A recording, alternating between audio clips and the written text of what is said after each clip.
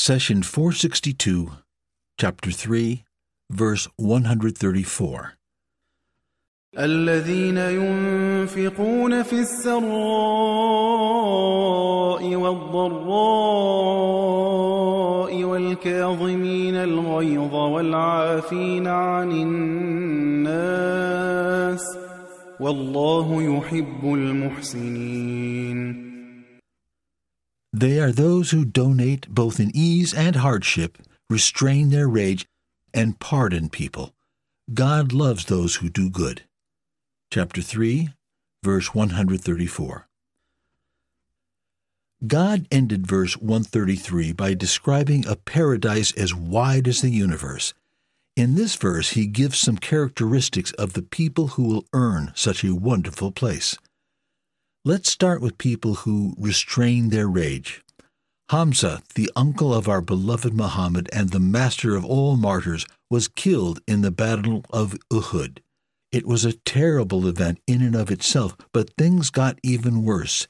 Hind, the wife of Abu Sufyan, one of the leaders of Quraysh, mutilated Hamza's body, removed his liver, chewed it, and spat it out. News of Hamza's death saddened and angered our beloved Muhammad, but when he learned that Hind mutilated the body and tried to eat his liver, he, peace be upon him, became livid. He said, God did not allow Hind to swallow Hamza's liver because the Almighty will not torment any part of Hamza in the fire. Hind appeared to be destined for hellfire, and had she eaten the liver, it would have nourished and formed cells in her body. Thus a part of Hamza would have also entered hell, and God would not allow it. Hence the Almighty made her body tremble and throw up. The Prophet, peace be upon him, considered the death and mutilation of Hamza the most horrific incident that had ever happened to him.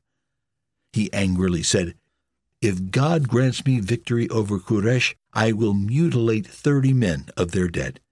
At that moment of extreme anger, when our beloved Muhammad lost his closest relative and protector, Allah put the matter of restraining rage front and center. The Almighty revealed the following ayah: "If you have to retaliate, do so to the extent you have been harmed, but if you endure patiently, it is indeed better for the patient." Chapter 16, verse 126. This is irrefutable evidence that Islam is a fair and balanced religion. Allah does not react to anything or act on impulse, because to react means to change, and Allah is the ever-constant. Even when the matter deeply affected Muhammad, peace be upon him, God's command was to be fair in punishment or to do good towards the enemy. Allah made fairness and patience general goals for all Muslims, applicable at times of peace and war alike. The phrase "restrain their rage" has its linguistic origin in the desert environment. To restrain is translated from the Arabic word qasm. When people went to the water well, they carried with them leather pouches to transport water.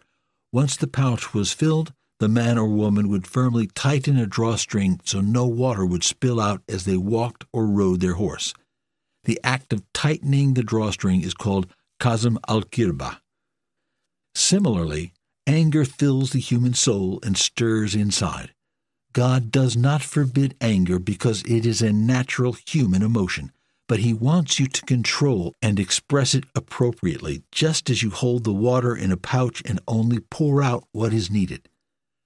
Thus we use the verb qasm for restraining anger.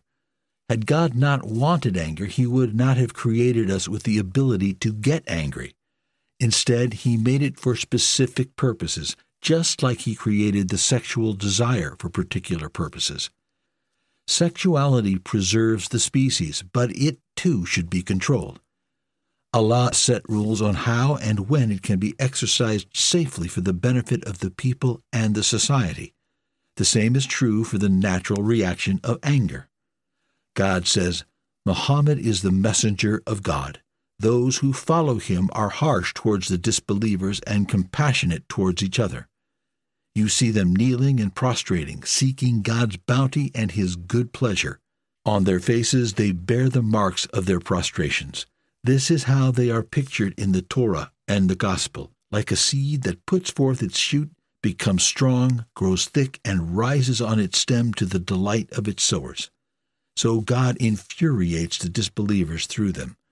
God promises forgiveness and a great reward to those who believe and do righteous deeds. Chapter 48, verse 29. Take note that a believer is not required to be humble at all times or harsh every day. Instead, a balanced person reacts according to the situation. When a believer is with the believers, he or she is merciful, but firmness and strength are required when facing the enemies of the faith. The key is to control each emotion. God says, "They are those who donate both in ease and hardship, restrain their rage, and pardon people. God loves those who do good." Chapter 3, verse 134. In verse 119 of Al-Imran, we discussed the appropriate actions an angry Muslim can take. First, when someone hurts or wrongs you, whether they are believers or not, you can respond in kind and punish fairly. This is justice and satisfies your anger. Second, you can rise to a higher level and restrain your anger. For example, if someone insults you, you walk away from the situation without insulting him back. This requires more effort because you still feel angry, yet choose not to express it or act impulsively. Third, you can pardon, which means to let go of the feelings of anger altogether and make your heart as pure as it was before the incident. Pardon is translated from the Arabic afu. It also has its roots in the desert environment, where the wind completely erases the footprints left by travelers in the sand. Lastly, you can do good towards the one who angered you, which is the highest level of ihsan. The Prophet, peace be upon him, said, "Convey my teachings to the people, even if it is only a single verse." Please take a moment to subscribe and to share with your family and friends. Visit us at www.qurangarden.com.